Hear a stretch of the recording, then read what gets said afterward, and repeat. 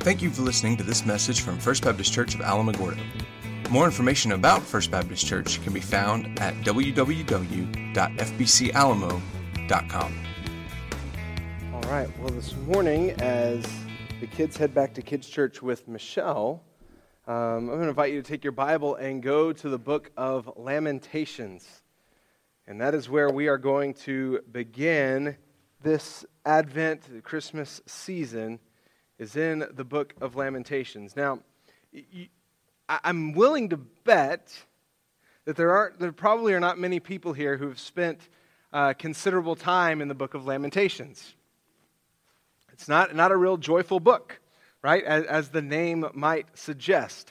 When the title of the book has lament in it, that means it's going to be on the sadder side.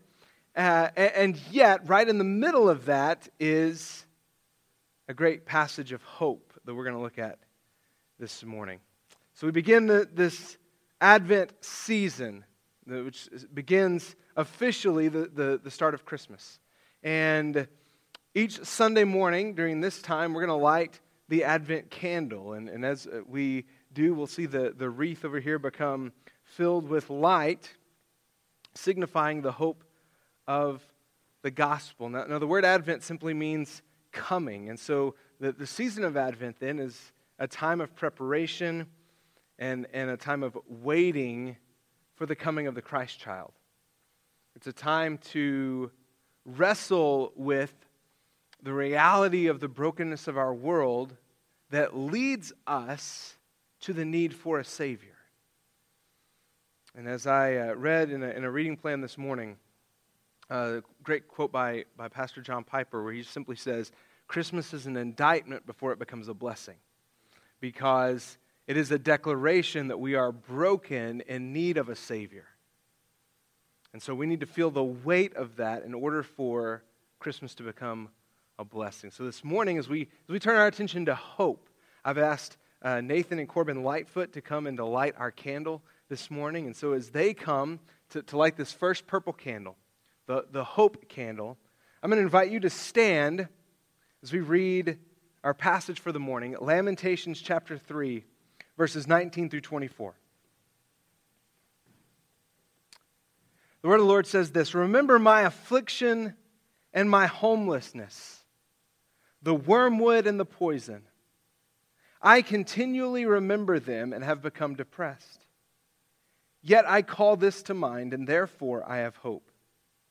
Because of the Lord's faithful love, we do not perish. For His mercies never end. They are new every morning. Great is your faithfulness. I say, the Lord is my portion. Therefore, I will put my hope in Him. Let's pray. Our Father, we thank You for this morning. We thank You for this great passage. A message of hope in the midst of hopelessness. And as we begin this Advent season today, I pray that we would feel the weight of hopelessness that Your people felt as they awaited the coming of the Messiah. I pray too that we would feel the weight of hopelessness that is so prevalent in the world around us. And in the middle of that darkness, would You remind us that we have a message of hope.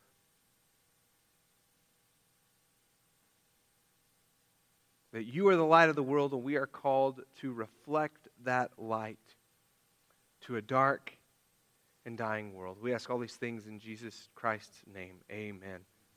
Thank you. You can have a seat. You know, hope's a funny thing. If you just think about that word, we use it to communicate all kinds of things, right? So as we near Christmas, and if you've not already done so, you'll be filling out your wish list, right? Or you'll be walking through the mall and see something that until that moment you didn't know that you needed in your life, but suddenly your life will be incomplete without it, right? So we hope to get certain things for Christmas.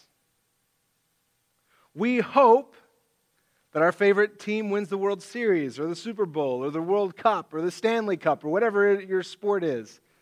We hope for that. We hope the scan the doctor took comes back clean.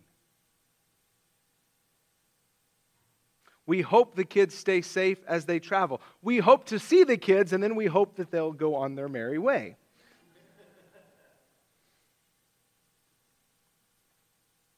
You know, in fact, each of the four words that we're going to look at throughout this Advent season, hope, peace, joy, and love, I think are all misunderstood, and they're all misapplied in some way or another. Right? We joke about love and the different ways that we throw that around. I love my wife. I love baseball. I love pizza. Hopefully not in the same way, right? And yet if you think through hope, peace, joy, and love, don't we tend to be maybe careless with each of those words? So this morning, I would simply call us to a biblical idea of what hope looks like. According to a Bible dictionary that I read this week, it says this: biblical hope is the confidence that what God has done for us in the past guarantees our participation in what God will do in the future. The confidence that what God has done for us in the past guarantees our participation in what God will do in the future. See, biblical hope is grounded in the person and in the work of Jesus Christ, that what He has done gives us hope that He will continue working in and through us, that He's not done with us yet. Now again, as I mentioned, if you know anything about the book of Lamentations, you'll know it's not a very happy book, right? I mean, like I said, the word lament is right there in the title. And for good reason. The book of Lamentations was written during a very painful time in Judah's history. It's generally believed that Jeremiah is the author of the book, so in the order in the Bible, Lamentations will come right after Jeremiah. And Jeremiah is writing out of the experience of the destruction of Jerusalem in 586 BC, which is one of the darkest times in Jewish history. If you think about all that Jerusalem meant for the people of God. I mean, Jerusalem held the temple, which was where God was on earth. That was the place Jews would travel to be in the presence of God. It was holy headquarters. And for Jerusalem to be destroyed then, what was a major paradigm shift in the life of a Jewish person.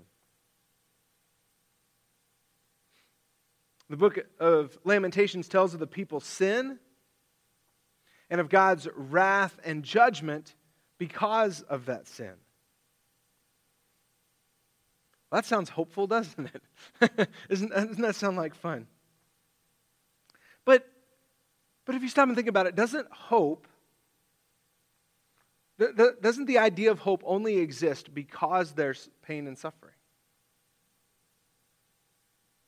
In other words, the whole reason we know what it is to hope for something better, is because we've experienced the pain and the brokenness of the world around us. Right? So we know that cancer is a destructive force in our world, and so we hope that the PET scan comes back clear. We know that car accidents happen, so we hope that our family members arrive safe. And what is happening here in Lamentations is Jeremiah is recounting, he's remembering his own suffering, most of it, because the people of God have refused to listen to the prophet of God. And so if you'll follow along with me, I just want to read verses 1 through 18 here in chapter 3, leading up to our focal passage for the morning. Starts off this, he says, I'm the man who has seen affliction under the rod of God's wrath. He has driven me away and forced me to walk in darkness instead of light. Yes, he repeatedly turns his hand against me all day long. He has worn away my flesh and skin He has broken my bones. He has laid siege against me, encircling me with bitterness and hardship. He has made me dwell in darkness like the heads who have been dead for ages. He has walled me in so I cannot get out. He has weighed me down with chains. Even when I cry out and plead for help, he blocks out my prayer. He has walled in my ways with blocks of stone. He has made my paths crooked. He is a bear waiting in ambush, a lion in hiding. He forced me off my way and tore me to pieces. He left me desolate. He strung his bow and set me as the target for his arrow. He pierced my kidneys with shafts from his quiver. I am a laughingstock to all my people, mocked by their songs all day long. He filled me with bitterness, satiated me with wormwood.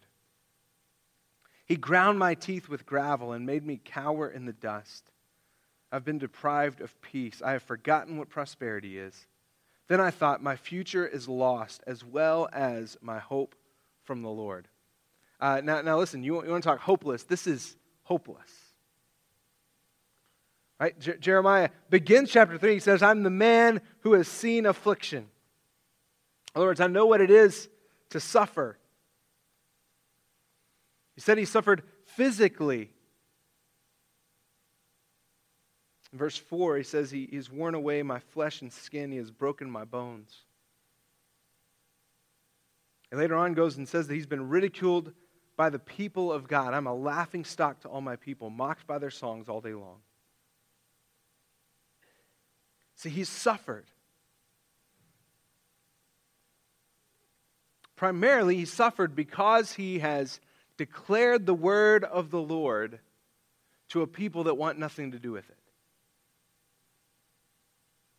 To a people who are content to live their own way, even though it's led to their destruction, they refuse to repent. And yet, the Lord never removed his hand from Jeremiah's life, never released him from his calling to proclaim the truth of God's word and to call God's people to repentance. Yes, he suffered to the point that in verse 18 he says, then I thought my future is lost as well as my hope from the Lord. And then comes verse 19, where even though he feels like there is no hope, he runs to the one place where he's found hope. The one place where he's found some sort of peace in the middle of suffering. And he cries out to the Lord in verse 19, remember my affliction and my homelessness, the wormwood and the poison. I continually remember them and have become depressed. So he lists four things here. He lists affliction, homelessness, wormwood, which was a plant that has a bitter taste. And in the Bible, it's often used as a metaphor, as a picture for bitterness, for hardship, and for sorrow. And he even mentions poison. And he says, I continually remember them and have become depressed. In other words, his suffering's way foremost in his mind.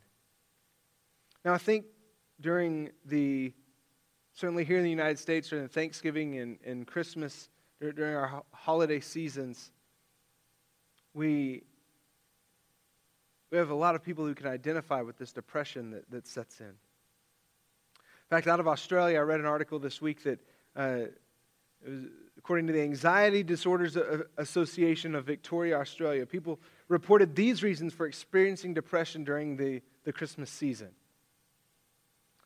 They said excessive commercialization of the season, a focus on the gifts and the perfect social activities, right? The focus on the hallmark picture of Christmas where everything's perfect and nothing goes wrong.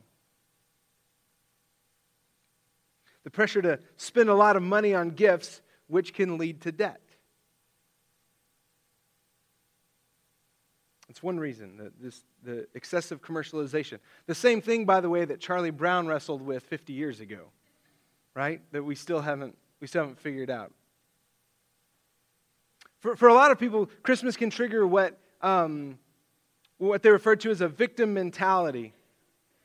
Whereas you look at other people who have more money to buy more stuff and to do more stuff, and you begin to think, woe is me, if I got that raise, then we would be able to spend this amount on gifts. And I would be able to buy my wife the Lexus just like the guy on TV does.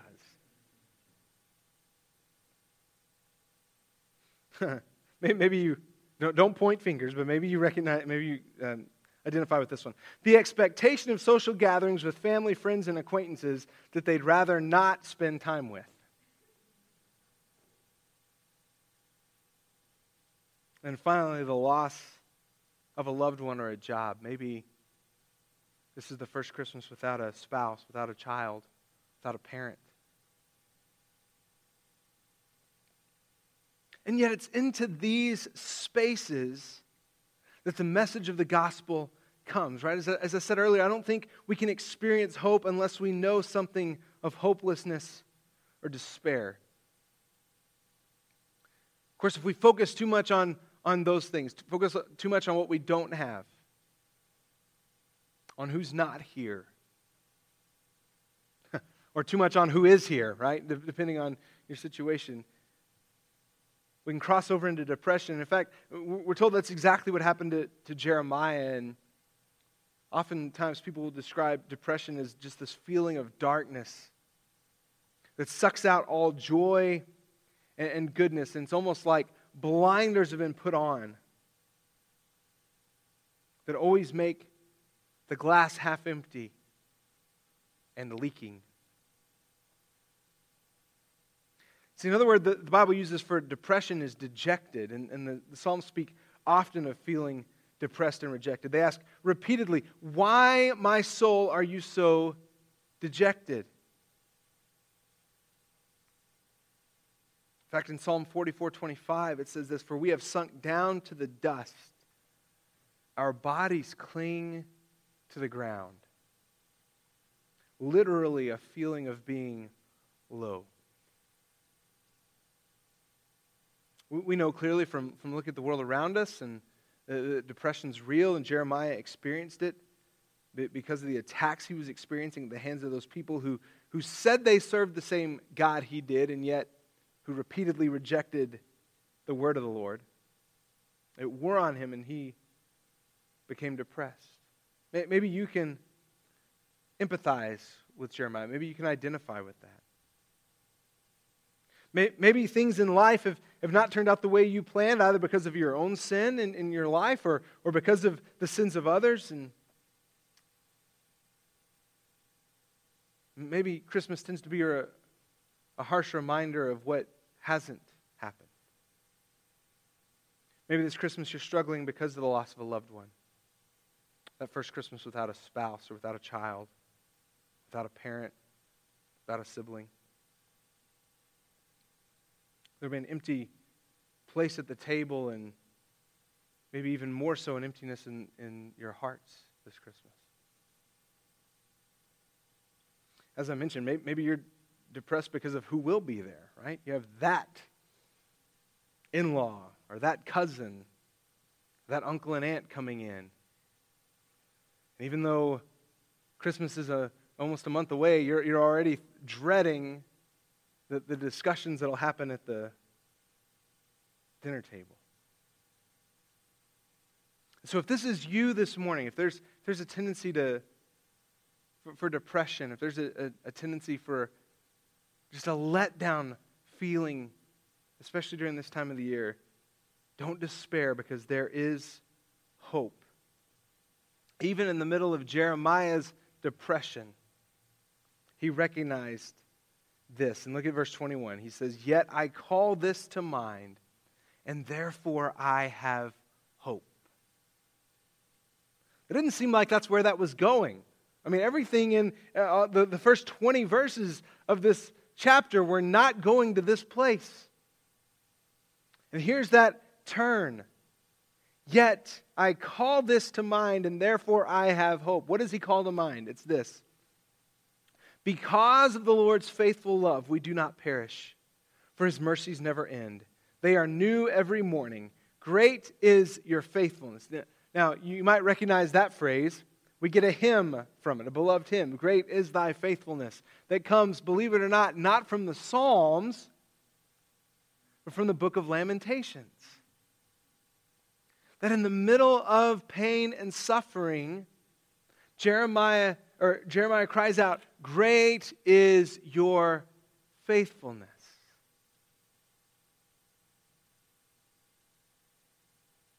In verse 24, I say, "The Lord is my portion.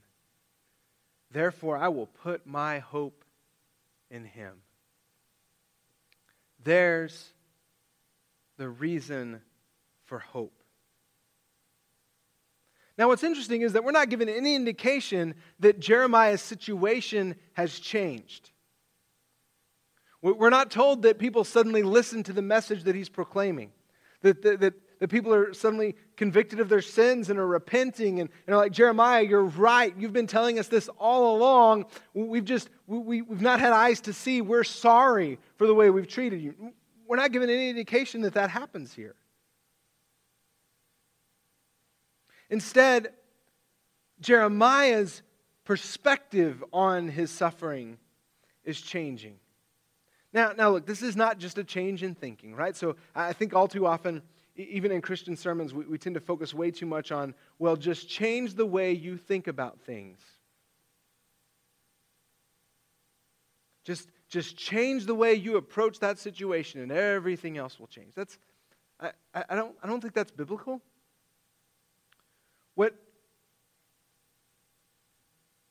What I do think is biblical is changing our focus certainly, but not just changing what we're focusing on. We change who we focus on. And that's a big difference. Because I can look at a situation and think, well, I just need to change the way I think about that, and I'm just going to start thinking positively about it. And it's all still completely you-centered. Biblical hope comes when we stop focusing on ourselves and on what we feel and begin focusing on Almighty God. And even though your situation may not, and I would say oftentimes does not change, when you take your attention off of yourself and place it on the one who created the heavens and the earth and who's in control, things change. Even though they may stay the same, they'll be completely different. And this is what Jeremiah does here, right? Because of the Lord's faithful love, he stops looking at his situation and he gets his eyes on Almighty God. Because of the Lord's faithful love, we do not perish, for His mercies never end. They are new every morning. Great is your faithfulness. Now, listen, focusing on the Lord's faithfulness to you will not make money magically appear in your bank account. That would be awesome if it happened that way. It's not how it works.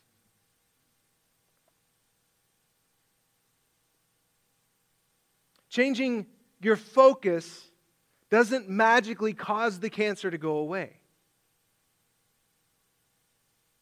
But it puts everything in perspective. Well, one of the most powerful things I've ever read about prayer, it says that prayer changes things, but often the thing that prayer changes is you. See, what happens when I pray is whether or not God chooses to change the circumstance that I'm in, it changes who I'm focusing on. And it takes that focus off of myself, off of what I want, off of what I desire, and it puts the focus on Almighty God who's in control of all things. And when that happens, even on the worst of days, we can declare, just like Jeremiah does, great is your faithfulness.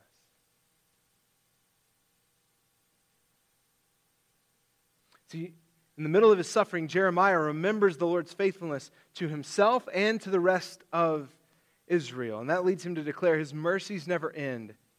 They are new every morning. Great is your faithfulness. See, oftentimes it's through the pain and through the difficulties of life that we come to experience more and more of the faithfulness of God. Now, we can experience it in the good times. That's not to say that you have to be like in the middle of the roughest day of your life in order to experience the goodness of God. I hope that's not the case. I hope that we pause to thank Him in the good times as well, but I think we tend to be more aware of it during really hard times because the struggles and pain and suffering tends to realign priorities where we really start asking ourselves what's important, what really matters.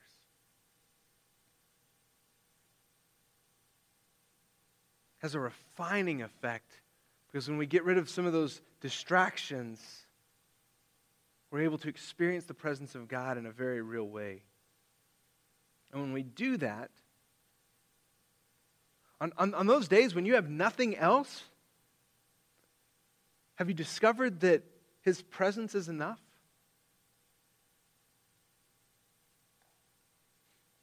Charles Spurgeon, the great British preacher, back in the 1800s, said this. He said, if every day brings its trouble, every day also brings its mercy. No one can say that so truly as the person who has known what it is to prove God's faithfulness in the midst of great affliction. Oftentimes it's those who have experienced great suffering that have the greatest faith of anyone I've ever met. Because they know what it's like to have nothing else. And for Christ and His glory and His presence to be enough. To be enough hope in the middle of suffering. And at the end of this passage, he says this, I say the Lord is my portion, therefore I will put my hope in Him. This is an interesting theme throughout Scripture. The Lord is my portion. Is my inheritance. He's enough. For instance, I've listed several passages here. These will be on the screen for you. Psalm 16:5. Lord, you are my portion and my cup of blessing. You hold my future. Psalm 73:26. My flesh and my heart may fail, but God is the strength of my heart, my portion forever. Psalm 119:57, the Lord is my portion, I have promised to keep your words. Psalm 142:5, I cry to you, Lord. I say, you are my shelter, my portion in the land of the living. Habakkuk chapter 3, Habakkuk's another interesting book where the prophet looks around and sees people continually disobeying with no regard for who God is or what He's done. And Habakkuk cries out, Lord, are you not going to do anything about this? And the Lord responds with a verse that's often taken out of context because He says, Habakkuk, I'm going to do something in your day that you wouldn't believe even if I told you. And what we've done is rip that verse out of context and put it on t-shirts and coffee mugs and given it to graduates, right? I'm going to do something in your day you wouldn't believe even if I told you. And it sounds all inspirational, except what the Lord's going to do that no one would believe even if they were told is God's going to send an army to destroy His people. So I would not recommend putting that on a coffee cup, right? To the point that Habakkuk turns around and says, no, you wouldn't. Because, we're, okay, so we're bad. We sin occasionally, but God, those folks are really bad. And you're going to send them to destroy us? You wouldn't do such a thing. And God essentially says, watch me. The rest of the book is God's people being destroyed because of their sin. But because maybe like us, they tended not to believe what God said. Right? If you're a parent, you've understood this, right? If you do that again, I'm sending you to your room. If you do that again, I'm sending you to your room. If you do that again, this is the last time I'm sending you to your room. You finally send them, why? Why would you be so unmerciful to one as innocent as I, right? Finally get what God told them was coming. It's a depressing book until the end. And this is the message of Habakkuk at the end. Though the fig tree does not bud and there is no fruit on the vines, though the olive crop fails and the fields produce no food, though the flocks disappear from the pen, and there are no herds in the stalls, yet I will celebrate in the Lord. I will rejoice in the God of my salvation. Folks, hear me out. This is the message of Christmas. This is the hope of Christmas. That even if nothing else in your life goes right from now until the day you die, you have been blessed beyond imagine. And you have enough in the Lord.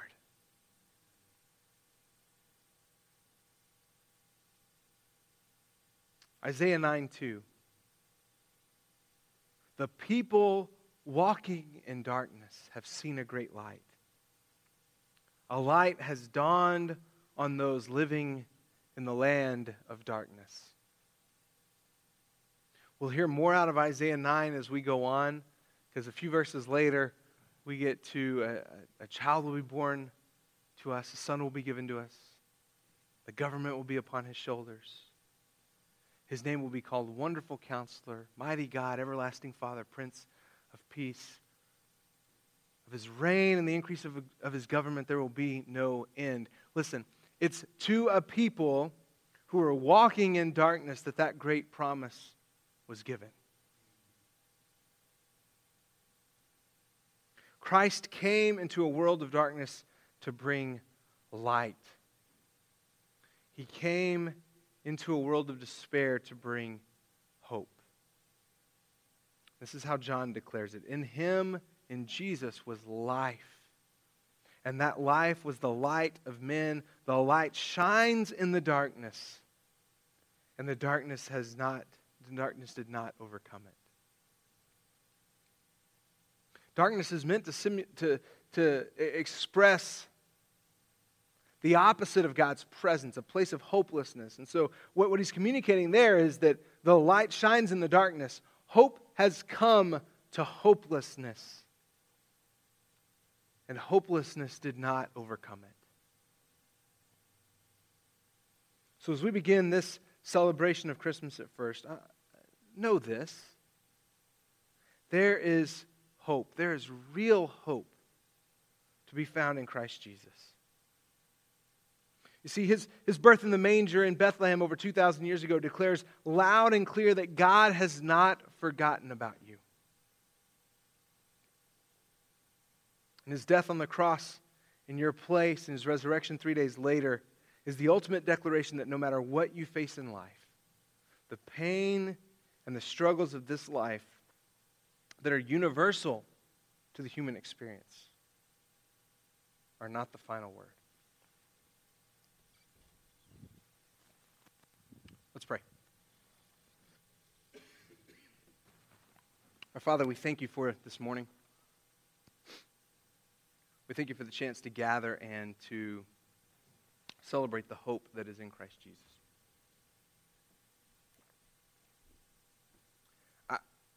I pray that this message of hope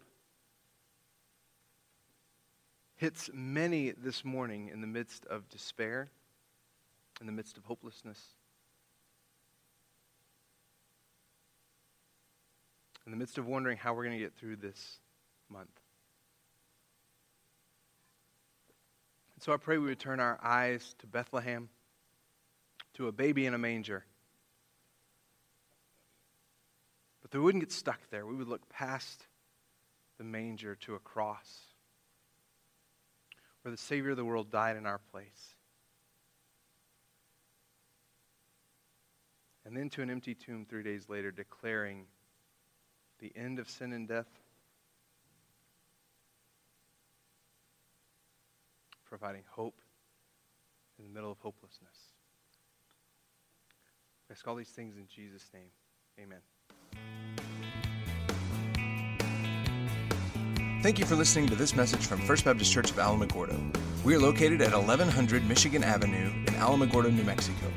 We meet on Sundays for small groups at 9 a.m. and worship at 10:30. If you have more questions, please email office@fbcalamo.com or call 575-437-5510. Thank you for listening, and may God bless you this week.